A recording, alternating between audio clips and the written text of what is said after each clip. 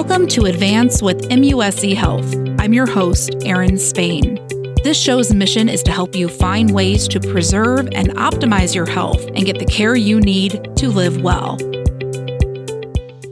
Today's guest is an expert in guiding new moms to successfully breastfeed their babies during the first days of life and beyond. Lela Gregg is a baby-friendly and safe sleep coordinator and lactation specialist at MUSC Health Florence Medical Center. She joins me today to talk about her work, which has helped MUSC Health Florence Medical Center be recognized by international organizations for its activities that help protect, promote, and support breastfeeding. Welcome to the show. Hello. So share with me a little bit about your background and why you decided to become a lactation specialist. I'm a mom of 5 who struggled with breastfeeding, and a nurse, Wanda Capillari, really helped me have a successful breastfeeding journey. And when I had my son and he was in NICU, she was that nurse and lactation consultant who just really was my guardian angel and made everything better. And I was like, you know what? I want to do that for other moms. So that's why I became a lactation consultant, because I wanted just to help moms have the best journey that they can with their feeding. Explain the benefits of breastfeeding. I know there are so many.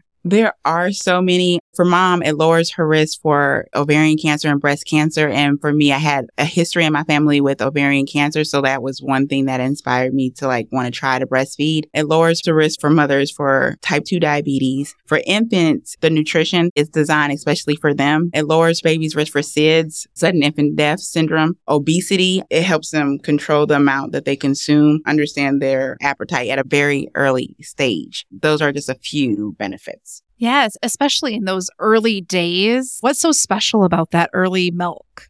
So basically, it's like the baby's first immunization into the world. It's full of vitamins, antibodies. Everything is just like the first impact. Usually babies start to have the immune system in 6 weeks. So it's really helping that baby keep that immune system going well. So what is the ideal length of time that babies should receive breast milk? What do you tell moms? American Academy Pediatrics recommends 6 months of exclusive breast milk, and that's when foods are introduced, and then 1 year or 2 years or however long you want to go after that. And I agree with them, but it's a lot of patients that I get, 1 year, 2 years, they're like, what, really? Like that long? So I try to have them follow their baby's immunization schedule. So like a baby usually goes to the doctor at 1 month, 2 months, 4 months, 6 months. So I say set small goals for yourself. Say you're going to do it for 1 month. And then when you reach that 1 month mark, do 2 months. And then when you reach 2 months, say 4 months. And then that way it's easier to do. And then by the time you look up, you're like, oh, it's been a year. Okay, I got this.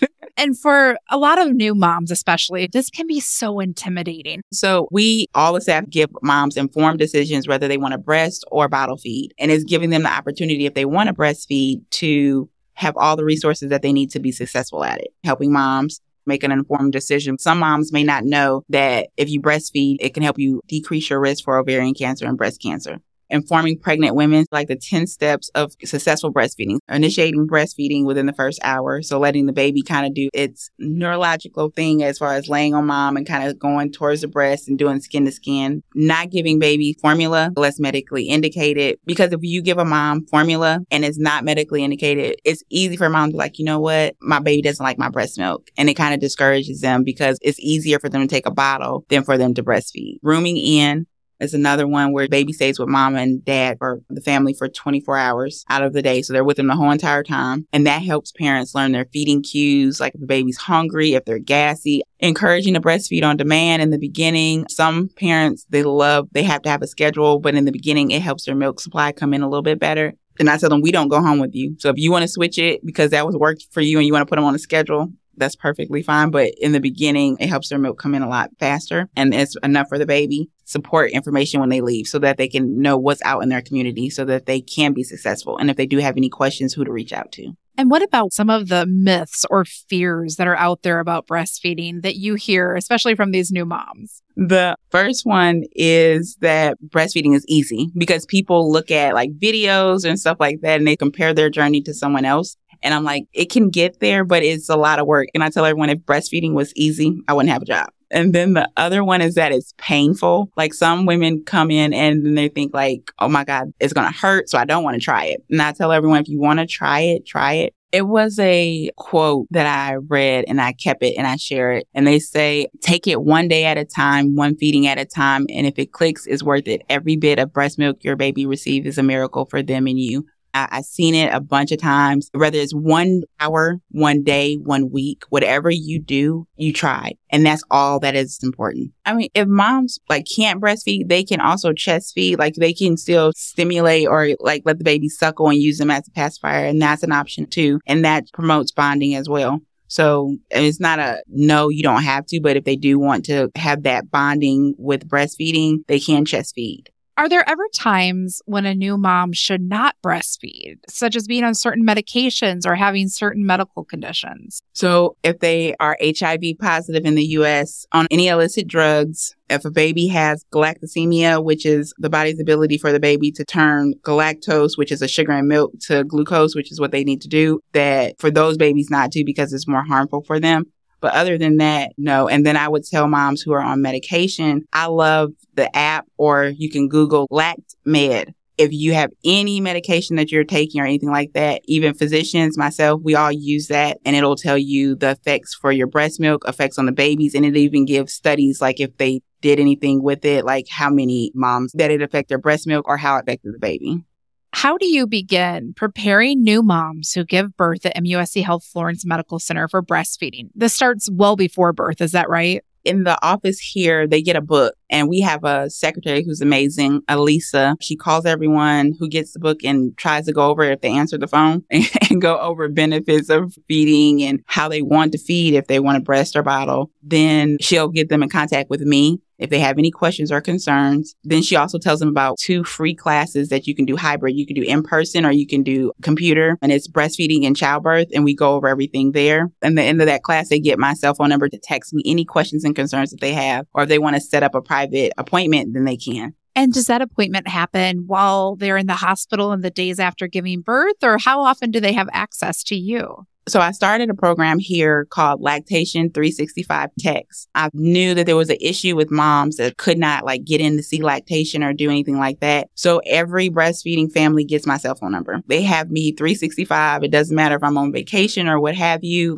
They text me and I'll respond back as quickly as I can, but they have full access. That's incredible. So what are some of the common challenges? And then they're texting you. How do you help them overcome these challenges? So some of the challenges are if they're going back to work, the schedule, especially I have some families that swing shift, trying to get them to get a comfortable schedule that can go back and forth if they work days or nights. I love the text because I'm able to reach out to patients a lot faster. They're saying my milk supply is going down. Okay, well, did your schedule change? Did you start a medication? What happened? And it's easier that way than playing phone tag sometimes or trying to find the time in the day to get back with them. But yeah, those are just a few challenges, but just texting them and they can get in to see me faster.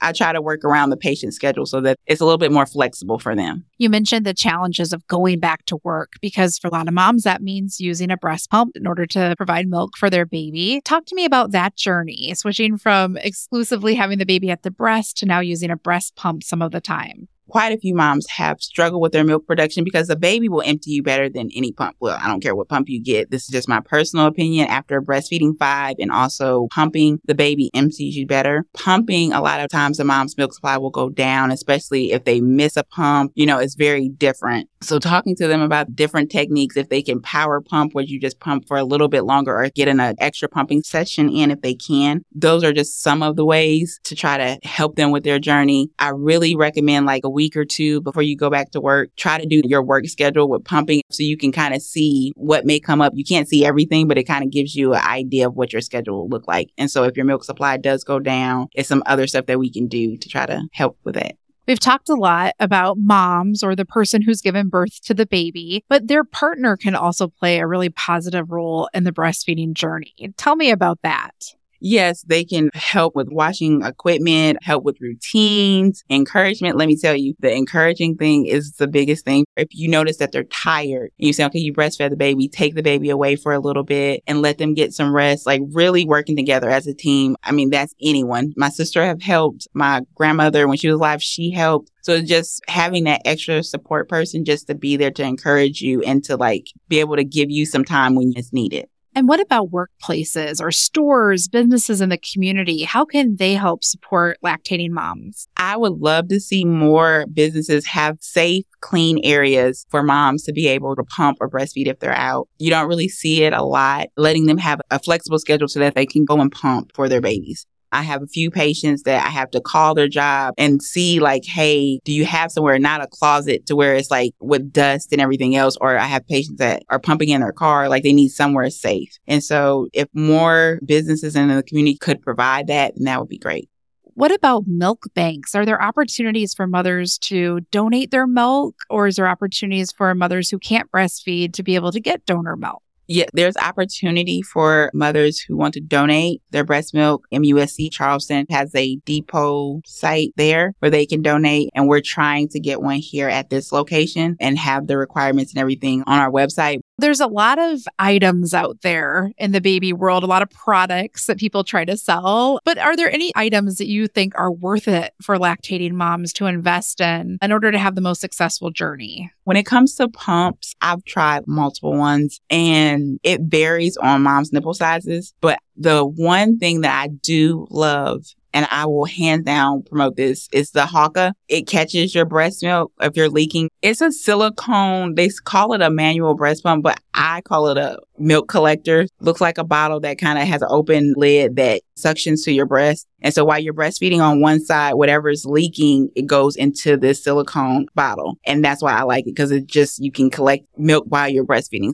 You mentioned the text program that you have and all the advocacy work that you do on behalf of your patients. This has led to some recognition. MUSC Health Florence Medical Center has received a lot of recognition for being a baby-friendly hospital and for its excellence in lactation care. Tell me about these accolades. We have the IBCLC Care Award for lactation care. The Lactation 365 text was recognized in that. And then Safe Sleep, which I'm a huge advocate for, because in South Carolina, 6 babies die a month from unsafe sleep. So we want to get those numbers down. And we were gold in that. And we got the U.S. News Report for best maternity care. But the biggest honor that I have is being the choice for our community. A lot of moms will come up and say, or text me like, hey, my friend told us about MUSC team and we want to come there. We want your help. That is my biggest honor. That's why I do what I do, because if you're not making your patients or community happy, then what are you doing it for? So as we wrap up today, the question we ask everyone who comes on the show is, what do you do to optimize your health and live well? With 5 children, I am constantly running around, and it's basketball, volleyball, it's soccer. It's something I'm so happy I'm out of dance right now. But I moved my elliptical in my room because I was like, yeah, I'm going to make sure I get on it today. So I try to at least exercise 30 minutes a day, like whether it's walking or doing the elliptical. Meditation is key for me. Exercising and trying to get my water in, and meditation is like 3 key things for me. And I live by the motto, live, laugh, love. I try to live my best life, love as much as I possibly can, especially with my wonderful family, and try to laugh at least once a day. Sounds like good advice to live by. Well, thank you so much, Lela Gregg, for coming on the show and telling us about this incredible programming that is happening at MUSC Health Florence Medical Center and all the work you're doing for moms. We appreciate it. Thank you so much, Erin. I appreciate you. For more information on this podcast, check out advance.muschealth.org.